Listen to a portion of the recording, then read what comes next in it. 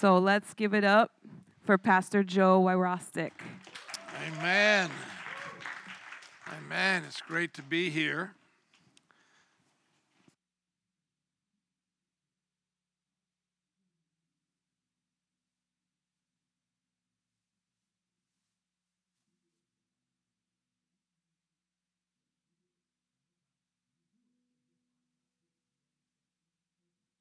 Moving right along. I'm going to talk to you today about something that's deep within my soul. Turn with me to Matthew chapter 23, verse 11. I titled it, when I shared it on my Facebook page, Servant of All, but that was only because I couldn't put it in words at that moment. Because if you've noticed, the 3 chapels I've been with you, or the 2 priors, this is my 3rd one, I've really tried to give you insights from the heart of a minister who's been seasoned. And if you remember the first time I came and spoke to you, I talked about remaining strong and steady in life's ups and downs, and ministry's ups and downs. You guys remember that graph? And you're going to go on mountaintops and valleys, and you have to remain steady, even keel, throughout those times. And then last time I was here, I talked about don't be deceived, and that there's 2 major deceptions that happen in people's lives, and that the first one is that people think is that the world is big, material universe, and then we're itty-bitty spirits, and that's not true. Everything we see has come from spirit. Spirit engulfs everything that we see. The material world is like a drop of water in the ocean of spirit. The material world is small, just indescribably small compared to God.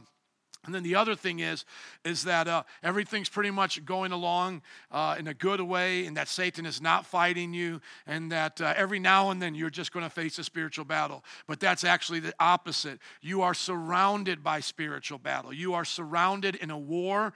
Your little 80 years here on this planet is but a drop in the bucket of this war that's been going on since the beginning of time, since literally Satan fell from heaven. So if you just look around right now and you're like, oh, my neighbors like me, my family likes me, oh, everything's good right now, I'm not at war, or I'll drop out of ministry and just go get a normal job or something because I'm not at war. You have no idea. The entire world is at war right now. The entire universe, everything is at war, spiritually speaking, and the little bit of peace that we find, the little bit of rest and joy in this life is actually the miracle of God, that we're not always fixated on death because of the penalty and the curse of sin, that we're not always fixated on our own demise. Even if we live a long life, we will turn to grass. We will fade. We will lose our memory. If you've seen the Notebook, you will forget the people you love the most. See, it's only by God's grace that you're not fixated on that today,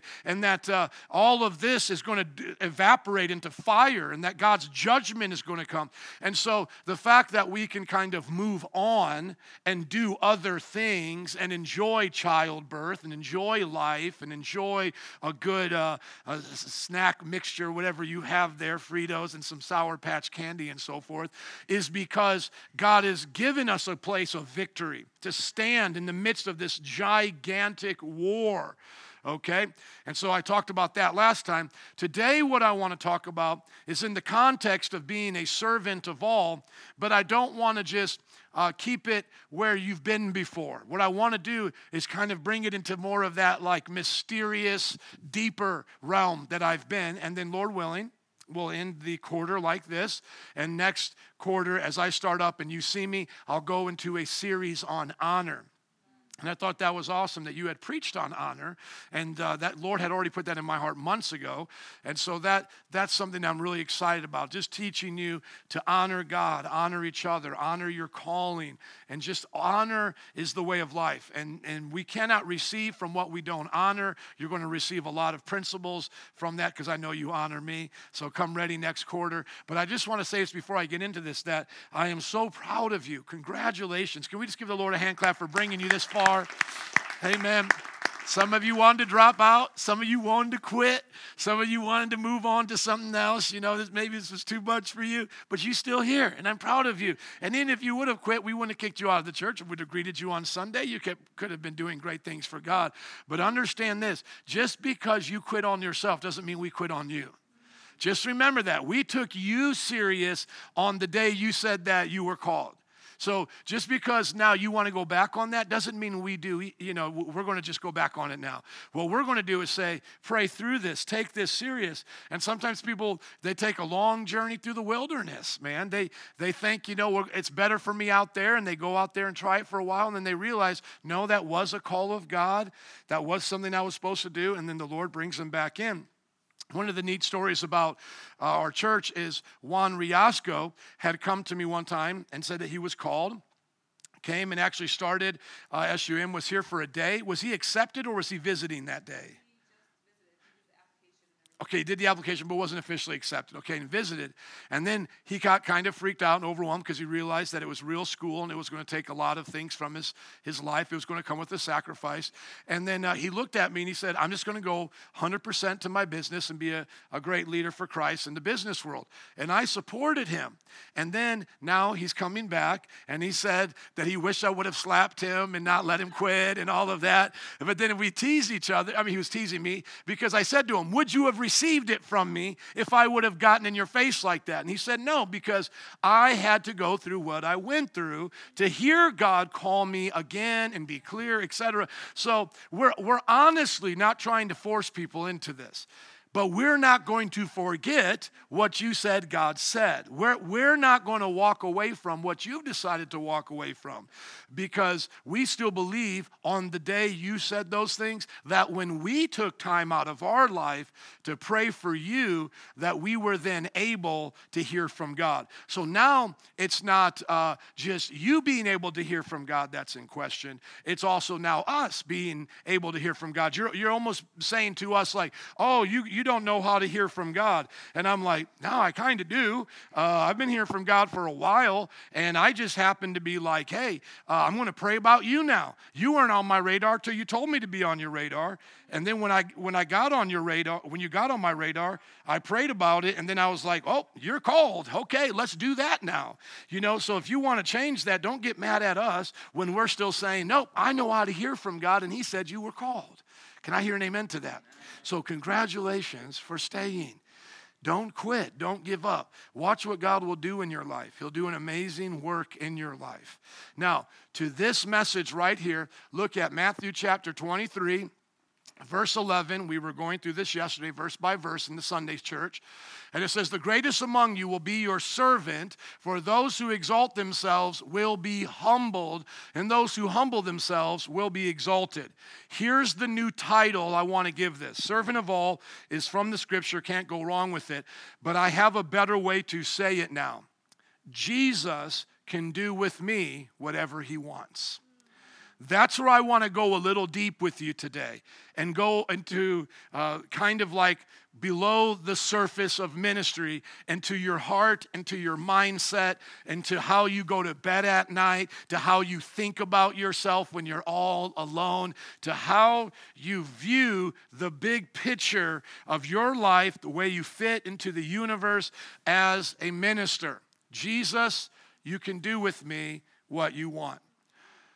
When I think about the day that I gave my heart to Jesus, it was November 5th, 1995. It's about to be ready to be 24 years tomorrow.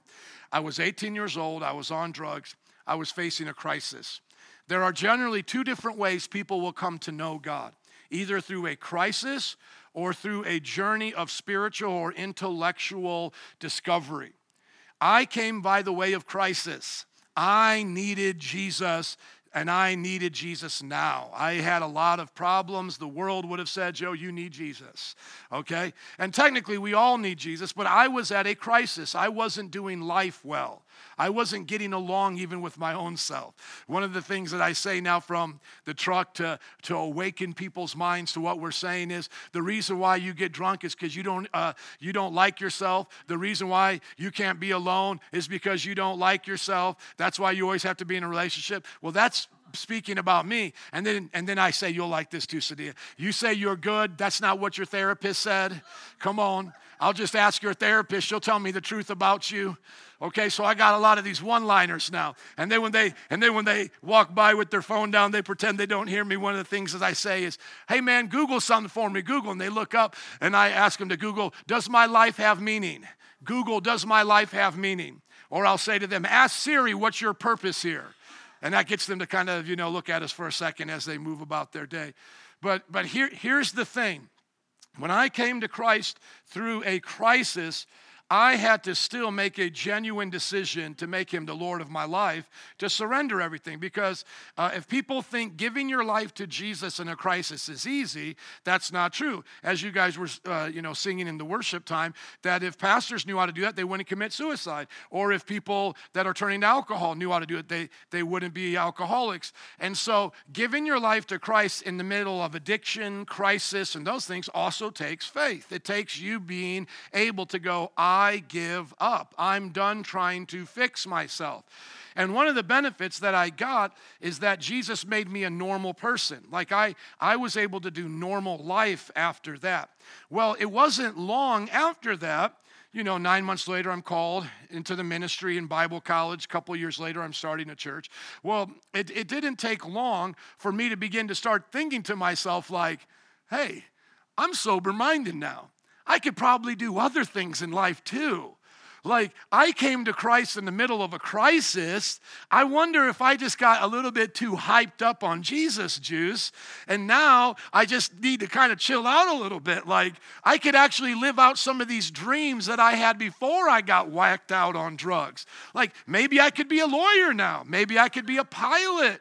Maybe I could go and do all of these things. Like, why am I now stuck here? Just because Joe was broke, busted, and disgusted over here and needed Jesus to pick him up and take him off of Grumble Alley and set him on, prosperous lane, just because God had to do that all for me then, what if now, like with the sober mind, I just go be a Christian businessman?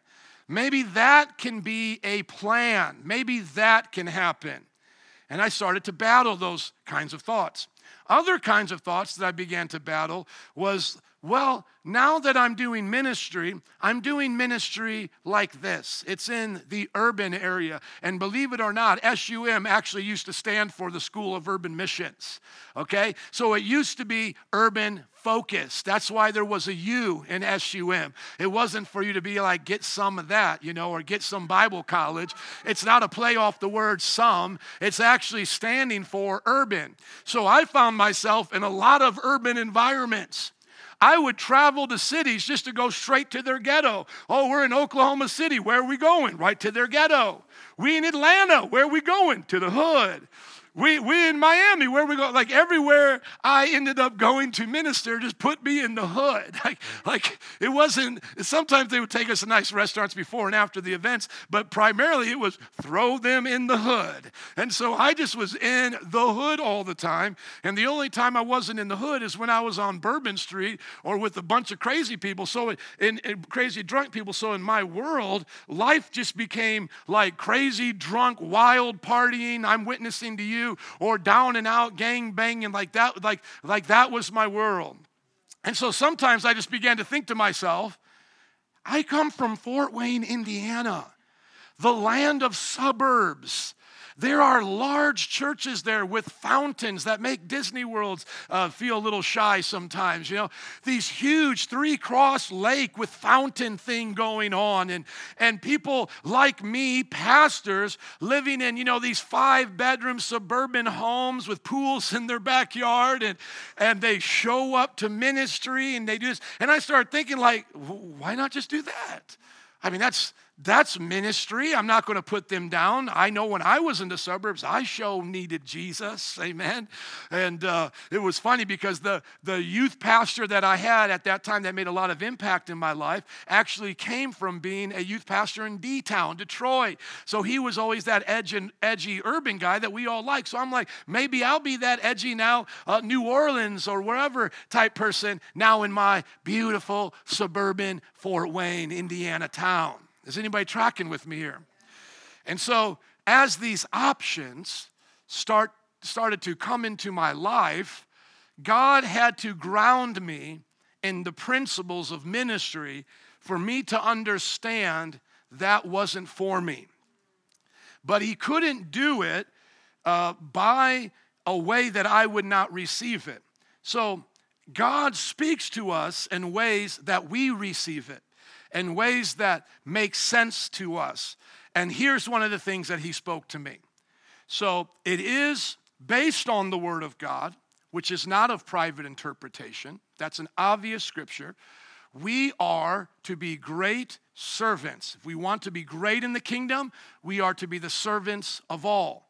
That means we serve God and his people. End of discussion. Do what God says and follow the call and serve the people and do the good that he has for you.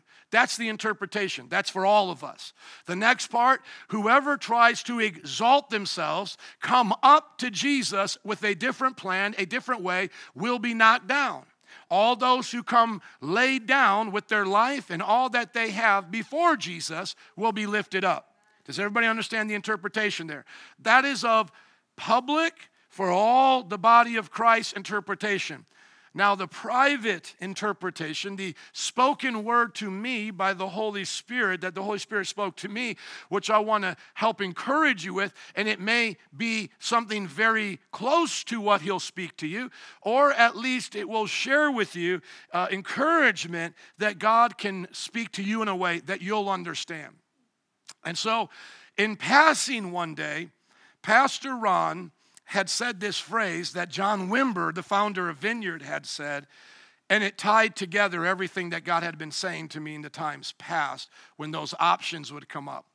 And that was this. John Wimber said, now that God has me, he can spend me on anything he wants, even if it's just bubble gum. And so the ideal was the surrendered life is not just, I surrender now so I can be the next Reinhard Bonnke and be the next greatest evangelist in Africa. Or I'm surrendering my life so that I can see revival and that I'm going to be the next revival pastor. Because all of us seem to tie our callings into these grandiose big things, which God tells us to do. But then what that big thing becomes is almost like our ultimatum to God. Like, God, if you don't do this great, grandiose thing, then I'm going to go do something else because you've let me down. Where the original calling for all of us was never the grandiose thing. None of us, come on, let's all be honest here.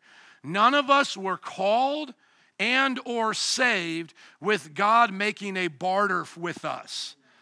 Like, Mildred, I'm going to call you, but don't get discouraged because what I'm going to do is I promise you're going to be the next Joyce Meyer. You'll have a great American ministry life, and that is going to be your motivation. So are you okay with that, Mildred? I just want to make sure because that's what I'm offering you as you begin to offer me your life.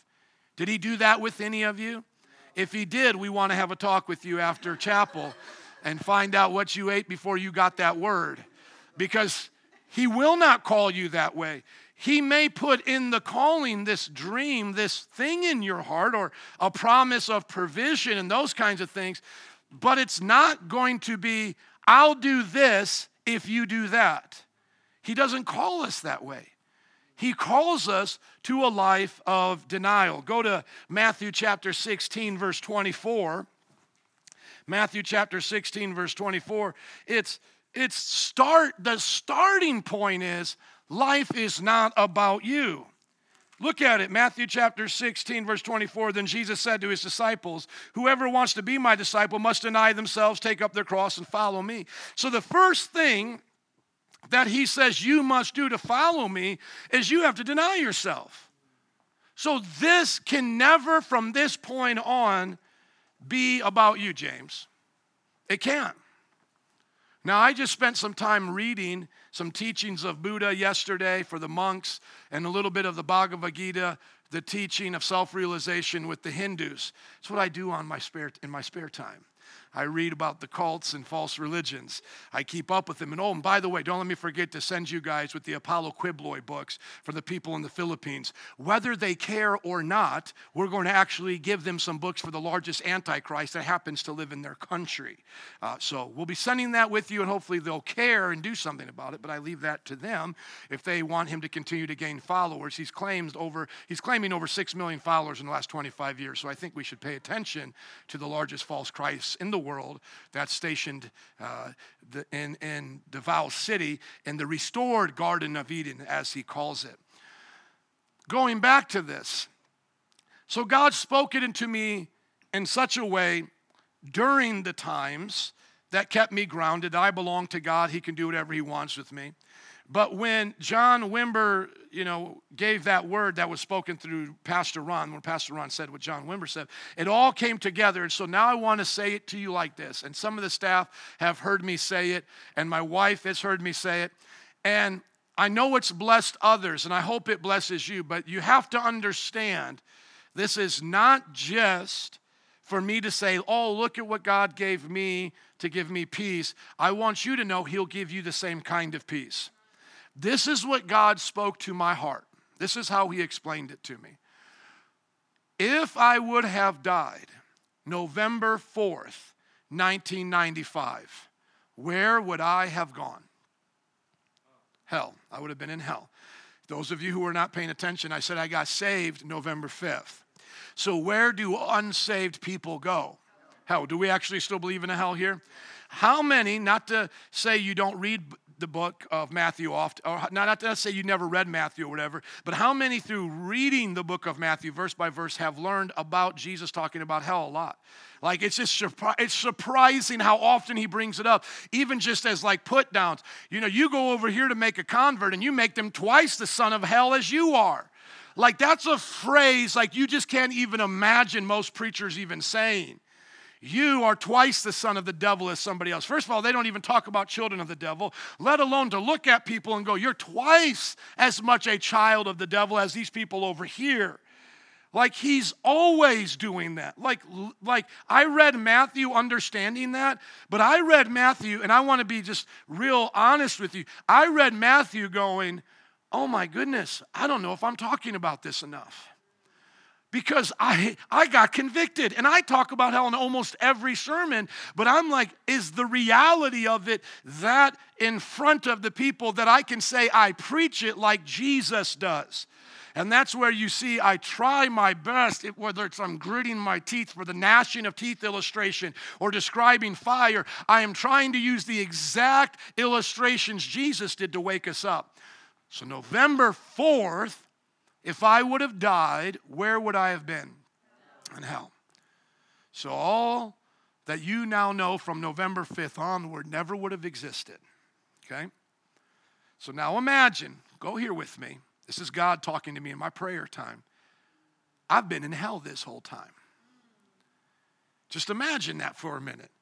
I've been in hell 24 years, suffering in hell. Now, just because you think that I talk about hell and say Jesus did it, you may not say you may agree with that, but you may not say it's okay to actually have an illustration of somebody in hell. Let me show you quickly. Go to Luke chapter 16, verse 9, because I want to give you good theology in the middle of what God has spoken to me, and I'm just hoping that this will bless you.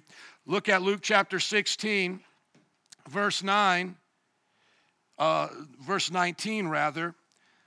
He tells the story. There was a rich man who was dressed in purple and fine linen, lived in luxury every day. At his gate was laid a beggar named Lazarus, covered with sores and longing to eat what fell from the rich man's table. Even the dogs came and licked his sores. The time came when the beggar died, and the angels carried him to Abraham's side. The rich man also died and was buried in Hades, or in hell, where he was in torment. He looked up and saw Abraham far away with Lazarus by his side.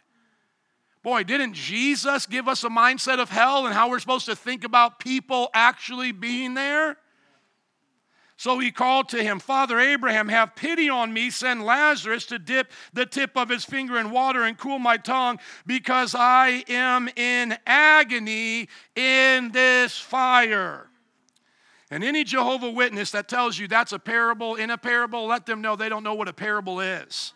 When Jesus tells the story of the Good Samaritan, he doesn't say when Frodo was in the Shire. Do you understand? Parables have to deal with real places and things. When he tells a parable, he doesn't say, and on Mars there was a Martian. Is there a Samaria? Yes, so there can be a Good Samaritan. Is there a road to Jericho? Yes, so there can be a story there. Is there a hell? Yes. Is there an Abraham's bosom, or was there one at that time? Yes. Now Abraham's bosom has been brought to the presence of God. The reason why they couldn't be there was because they had not been born again. Remember, they had to wait to be born again at the cross. And so they got taken out of the grave, out of that place of it was still paradise, but out of that place into the very presence of God. So the Bible says he led captivity captive, and he brought them into the presence of God. And as he did, he gave gifts to men. So as the saints went up into heaven from this place we call as paradise, Abraham's bosom, which was next to the tormenting place, as they go up into heaven, the gifts of the Holy Spirit and the power of the Holy Spirit comes down on the church. But is it right to think about people in hell? Absolutely. Is it good to tell stories about that? Yes. Is it good in youth group to play a video or a skit where a girl screams out or a guy screams out there in hell and wish they would have heard of it? Yes. Because the Bible says he used it as a parable. He used it as a parable. Okay, so now let's go. Let me tell you my parable. November 5th, Joe's in hell. November 6th, Joe's in hell. November 7th, Joe's in hell. Joe's begging. What is Joe begging? Not only just for the cooling of my tongue, not only for the torment to stop, but what am I going to beg, being a person raised in church and as a backslider who at that time been baptized twice? What am I begging now? I'm saying, God, let me out and I'll do whatever you want. I'll do whatever you want. Now just think about this. If there was a way to get out of hell, which there is not, but if there was, let's say Jesus would have said to me, this is what I want you to do. I want you to be a pastor in Chicago, in a storefront, never get more than 100 people, live and die, nameless, faceless. Would you do that? How many know I would jump as fast as I can out those flames? Do that in my heart, right?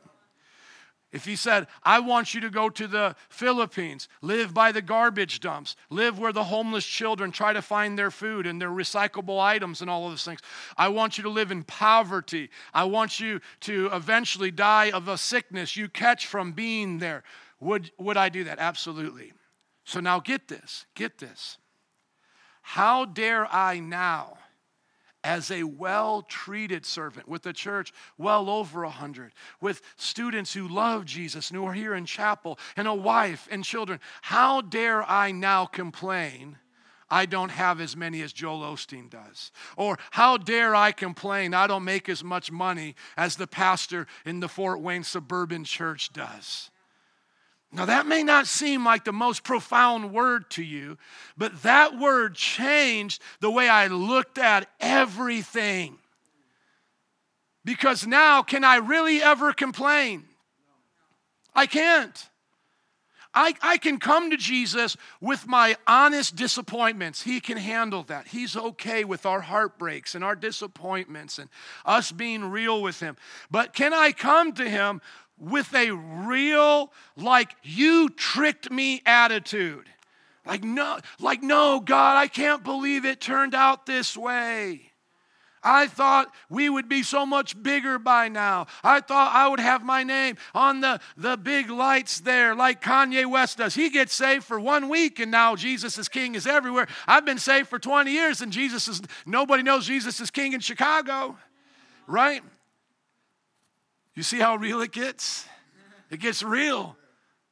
While you were out, that's what I like to say to Kanye, sit down and study for a little bit, because while you were out there dancing with J-Lo, being perverted and all that, I was in the inner city getting spat on by gangbangers. Christianity wasn't always cool, my man. We didn't always get to show up at parks with 10,000 of our followers and say, oh, hey, by the way, I love Jesus now. Some of us had to show up with parks with only 2 or 3 people to listen to us. But we still love Jesus. But now, it would almost sound like that could become a bitterness. Some get exalted faster than us, and they've made the same denial I did. And so I can't say that they came a different way, because if they're really a Christian, then that means they had to deny themselves. But why is it some people who deny themselves have a different road? A road that looks better than my road.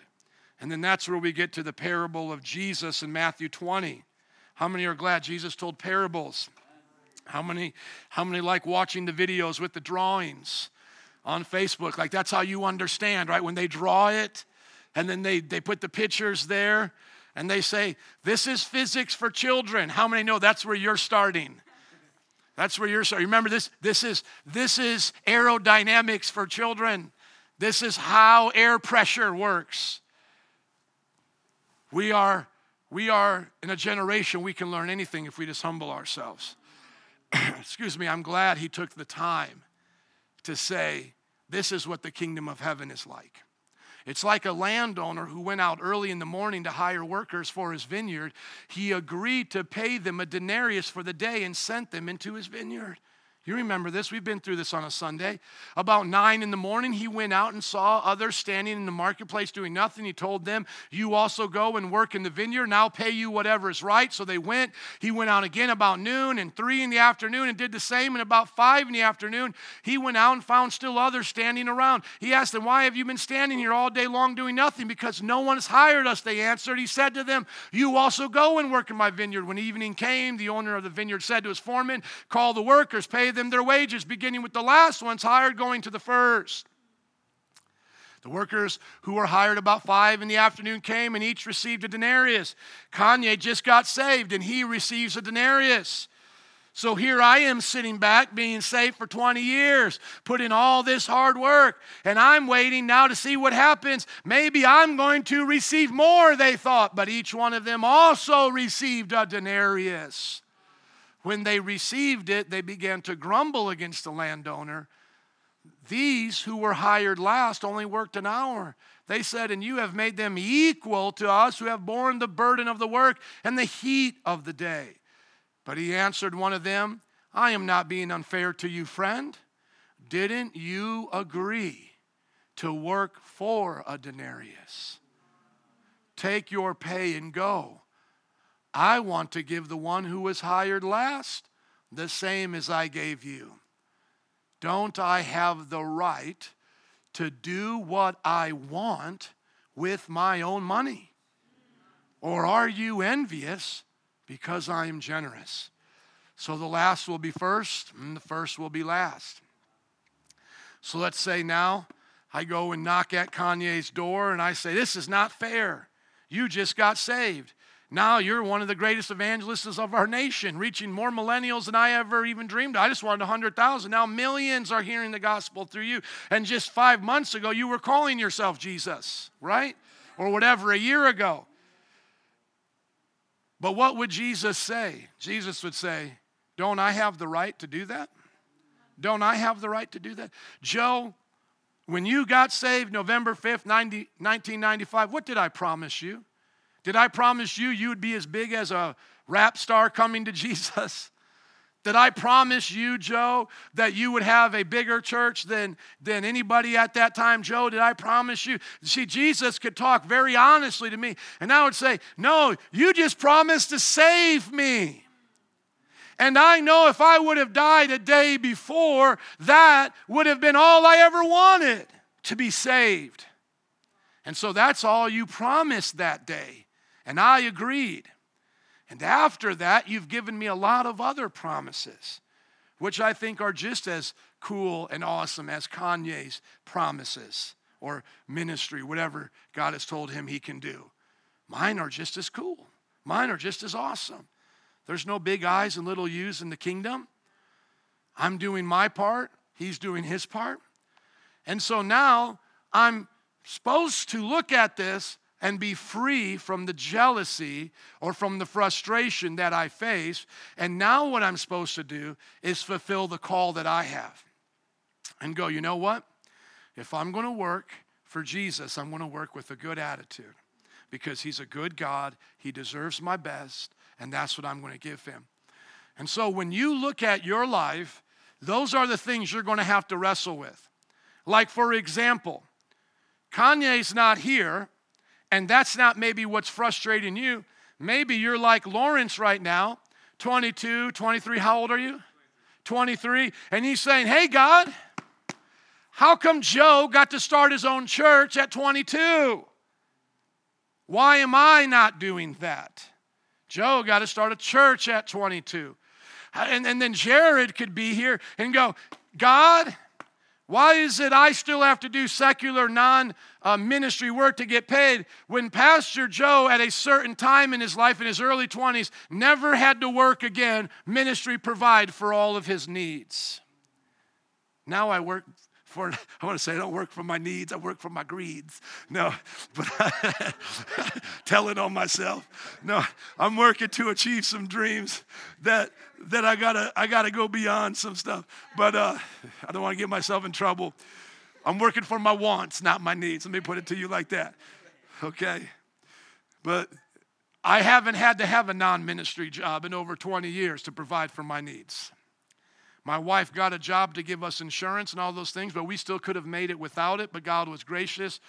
And so Jared may say, well, why doesn't Joe have to tent make? Why doesn't he have to suffer this way? And Lawrence could say, well, why don't I get the opportunity to start a church right now? Because Pastor Joe got to do that, and he got to learn through all of his mistakes. Why am I still waiting? Why am I still in a process? You know? And then someone like my good friend Juan could say, I think he's 44 years old, starting his first church. God, why did it take so long? We all can come at this looking to somebody else going, why not them, God? Why don't I have what they have? Now, the kind of old way of looking at it is, you always think the grass is greener on the other side. Your problems are your problems. You don't want anybody else's problems. But that's not always true. Some people just have better lives than you. And you need to get over that. Sometimes we try to level it and we try to say, yeah, but they're not as happy as I am. In the Christian kingdom, no, Joel Osteen may be just as happy as I am. Joel Osteen may be just as content as I am. Honestly, there may be people who just have more and as are godly as you are, and are just as godly as you are. So sometimes we try to level it, like even here, well, if I was in the South and if I was building a church there, I could have what Damon Thompson has. Of course, he's in the Bible Belt. Those guys sneeze, everybody says, God bless you. We say God bless you to somebody who sneezes, they're putting a lawsuit on us.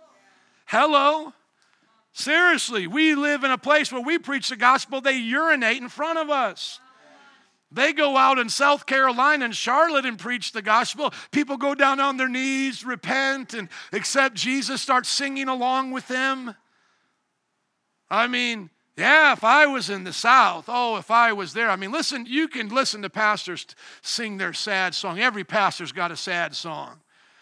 This new pastor just came to our city, but he's just reaching all the people with money. He's not reaching the hurting. These people over there, they're just reaching all the hurting, and so that's easy for them to fill up their church. I'm out here reaching the rich. It's hard to get the rich. Man, forget all that. Stop doing that. I've been around even experienced wise pastors who have a lot of wisdom in other areas of their life, and they say stuff like that, and it still makes me puke. That led me down a bad road. That will never help you. Stop thinking that way.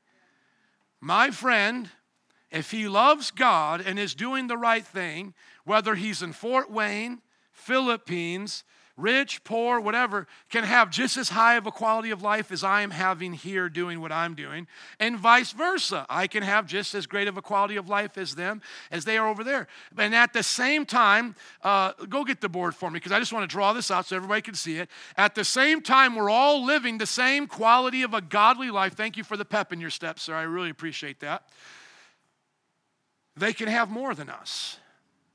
So you don't get to feel better about yourself if you're just trying to look at it like, well, maybe my life's better than them. I'm not talking about sinners. Of course, our life is better than sinners. Thank you, sir. This is the broke down one? Okay, after this, I want this to be given to somebody and thrown out, okay? Or thrown out. Never want to see this thing again.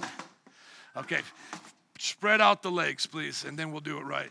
And then we'll never see this thing again.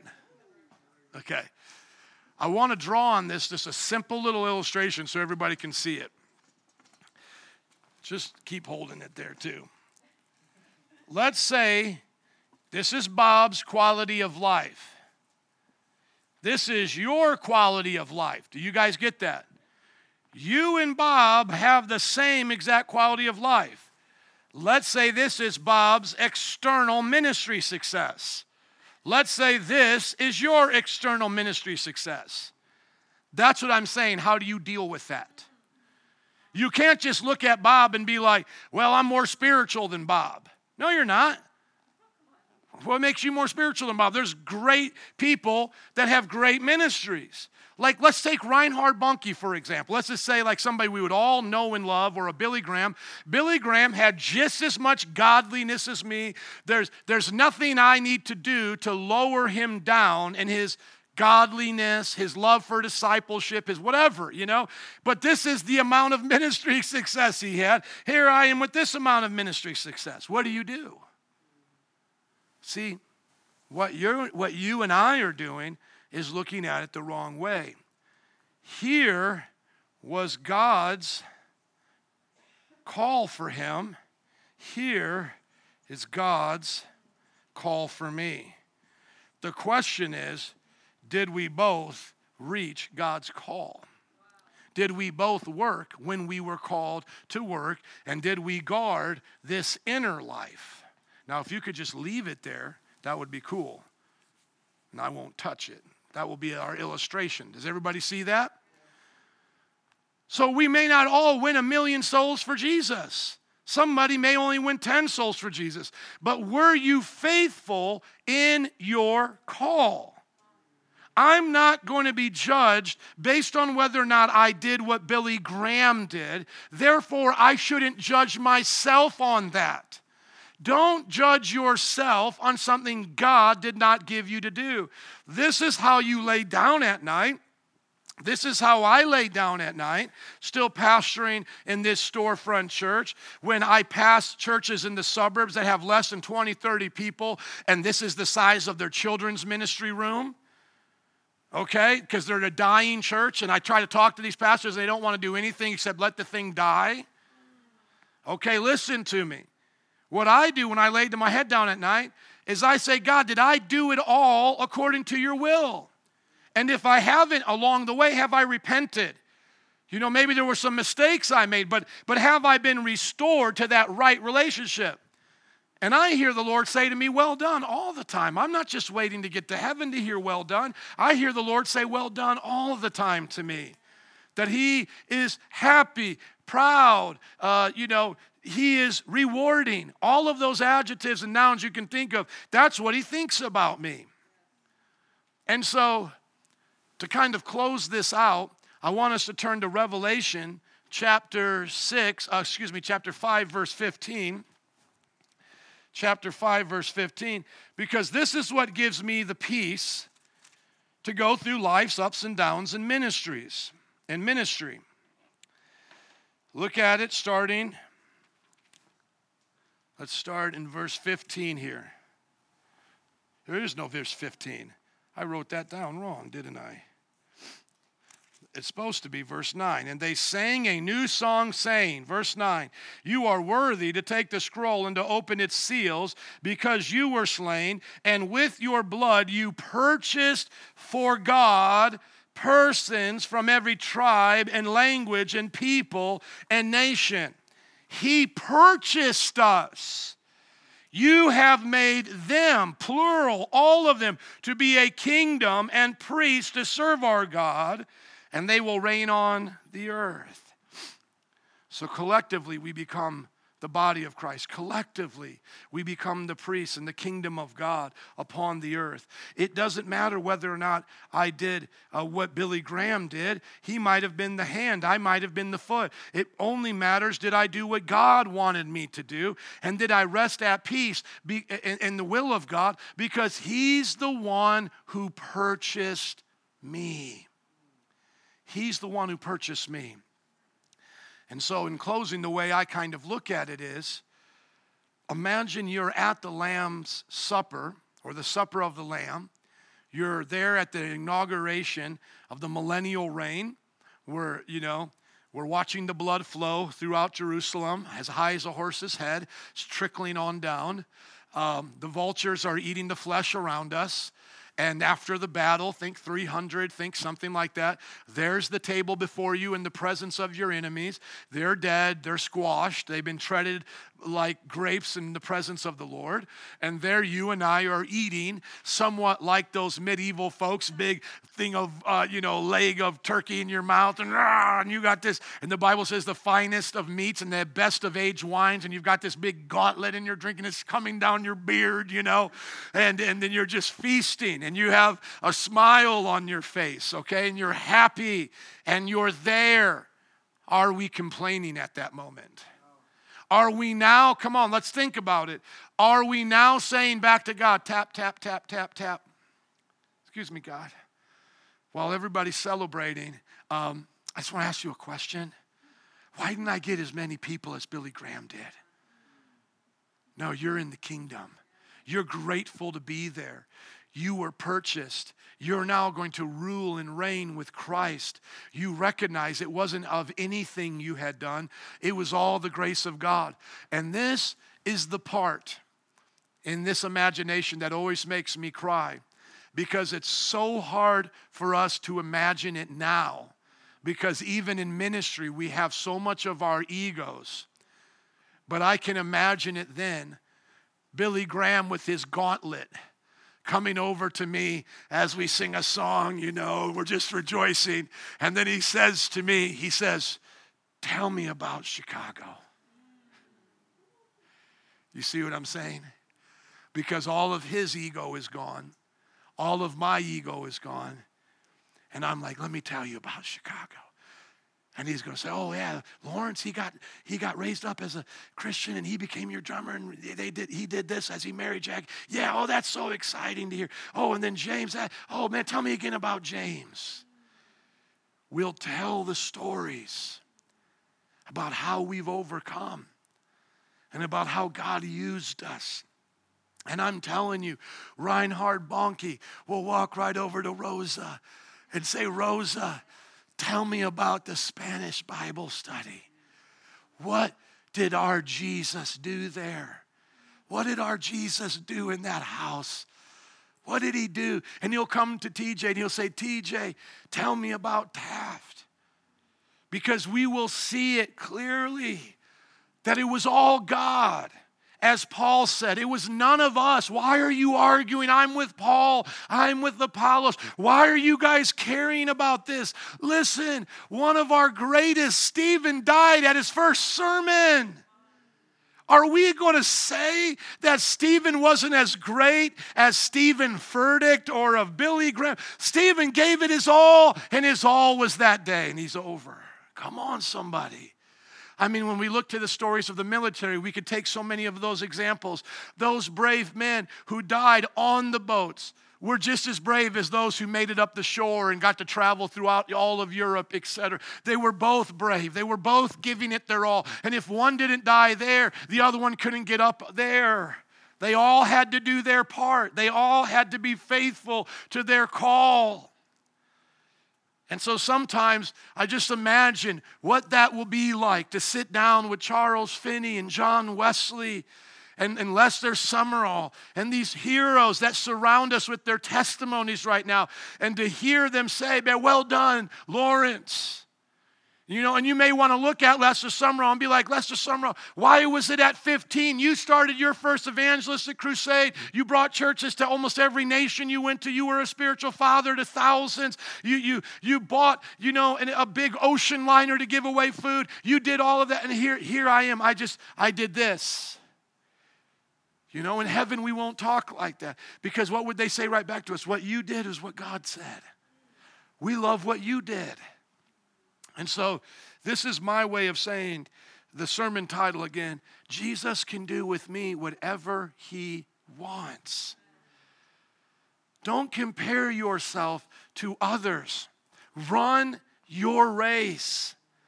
Be excited about what God is doing in your life. And I've been around pastors where, because they're so insecure and prideful, all they do is talk about themselves and never ask me about Chicago. But I know in heaven they'll ask me about Chicago. They'll care. And so let's give each other a taste of heaven here. Let's ask each other about the things we're doing for God and encourage each other. And not give each other attaboys, oh man, I'm just so proud of you, but you're really just trying to look down on them because you've already won a soul and now they're winning their first soul. It's not an issue to you anymore. No, truly rejoice like heaven rejoices for a soul. Truly rejoice for the life groups, for the people, for the sacrifices that your brothers and sisters are making, because it matters to God. It matters to God. And get out of this. Get out of trying to say, well, they must be suffering more, or I must be better than them. My marriage is better than them. Not when we're talking about other Christians. Because when I have 100,000 by God's grace, I don't want the whippersnapper with the new church to go, well, Joe's marriage is probably busted. No, I want you to know, bro, I'm living for Jesus 100%. I'm just as blessed as I've ever been. 100,000 didn't change me, bro. Come on. And so I don't want to look up at a Reinhard Bonnke and go, well, there must have been compromise. To hell with that. I don't want to level people that way. Or because he planted here and I planted here, or they had it easier there. To forget that. You just did what God called you to do.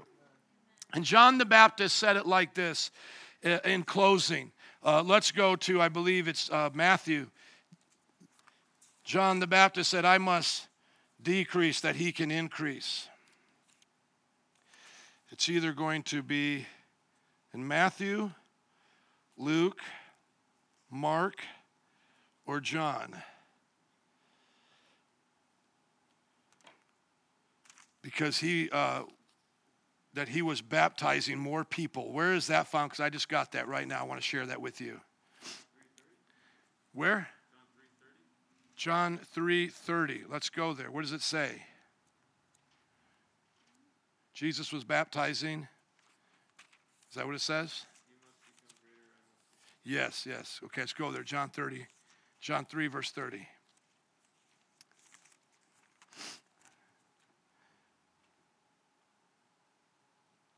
Here we go. To this John replied, well, let's go to verse 26. They came to John and said to him, Rabbi, that man who was with you on the other side of the Jordan, the one you testified about, look, he is baptizing and everyone is going to him. To this John replied, a person can only receive what is given them from heaven. You yourselves can testify that I said, I am not the Messiah, but am sent ahead of him. The bride belongs to the bridegroom. The friend who attends the bridegroom awaits and listens for him and is full of joy when he hears the bridegroom's voice. That joy is mine, and it is now complete. He must become greater. I must become less. And quickly in closing here, anytime we see people doing great in life, what can we say to them? My God did that. My God did that. My Father did that for you.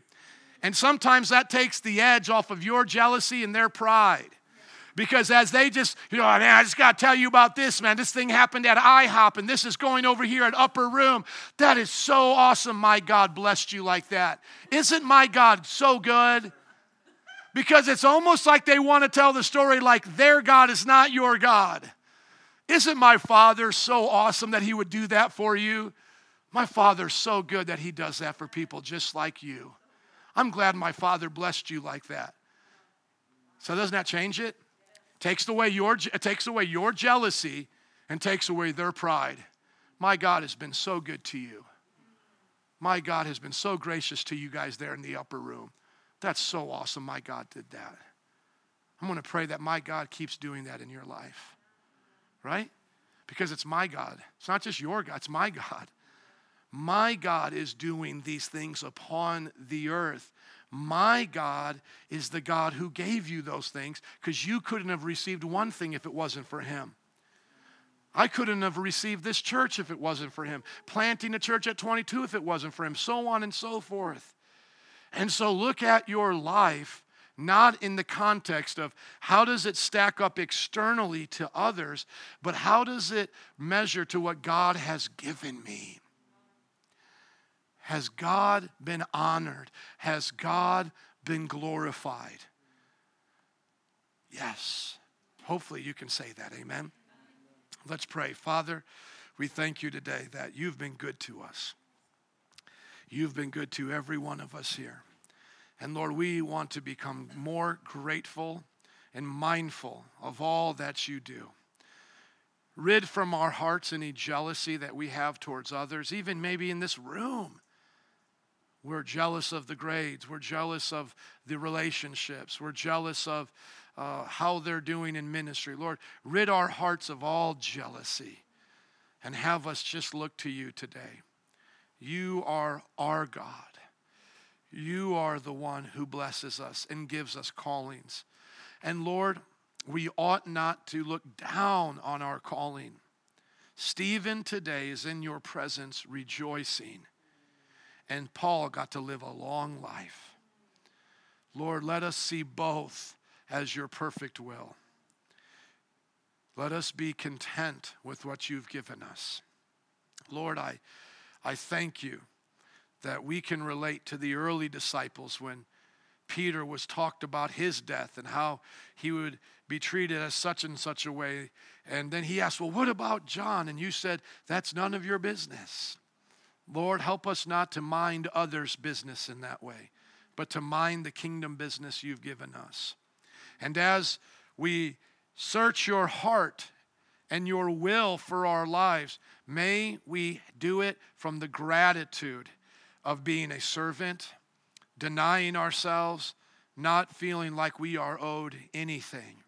And if my story today that you've shared with me has encouraged them, Lord, let them also be reminded that they could have been in hell, screaming out, even to this day, for another chance. And so, Lord, let them be grateful for what they have today. They're in the land of the living. They get to praise you. They get to experience you. And Lord, I pray that whatever tests they go through, they'll go through those tests knowing that nothing they face can be as bad as what it would have been like to spend an eternity without you. Let us be centered on you, filled with your joy and your peace, and prosperous in all that we do. And I pray over this quarter break that everyone has a moment to get alone, to reflect, to be grateful that they made it this far, even if they didn't get all the accomplishments they wanted to or achieve all the grades they wanted. But Lord, let them reflect back. Let them take a moment during this break to be grateful. Let them come to the new semester ready to serve you, oh God, with a fresh zeal, now with the first semester under their belt, with experience, God. Those who are in relationships, may they continue to walk holy so that they don't defile themselves and have to step away. May they finish their race of relational purity so they can start a new race of marriage. I pray that all here will be faithful, God. Faithful to you, God, because you've been so faithful to us. You deserve everything, God, and it's our joy, it's our honor to be here with you and to serve you. In your name, in Jesus' name. And everybody said, amen.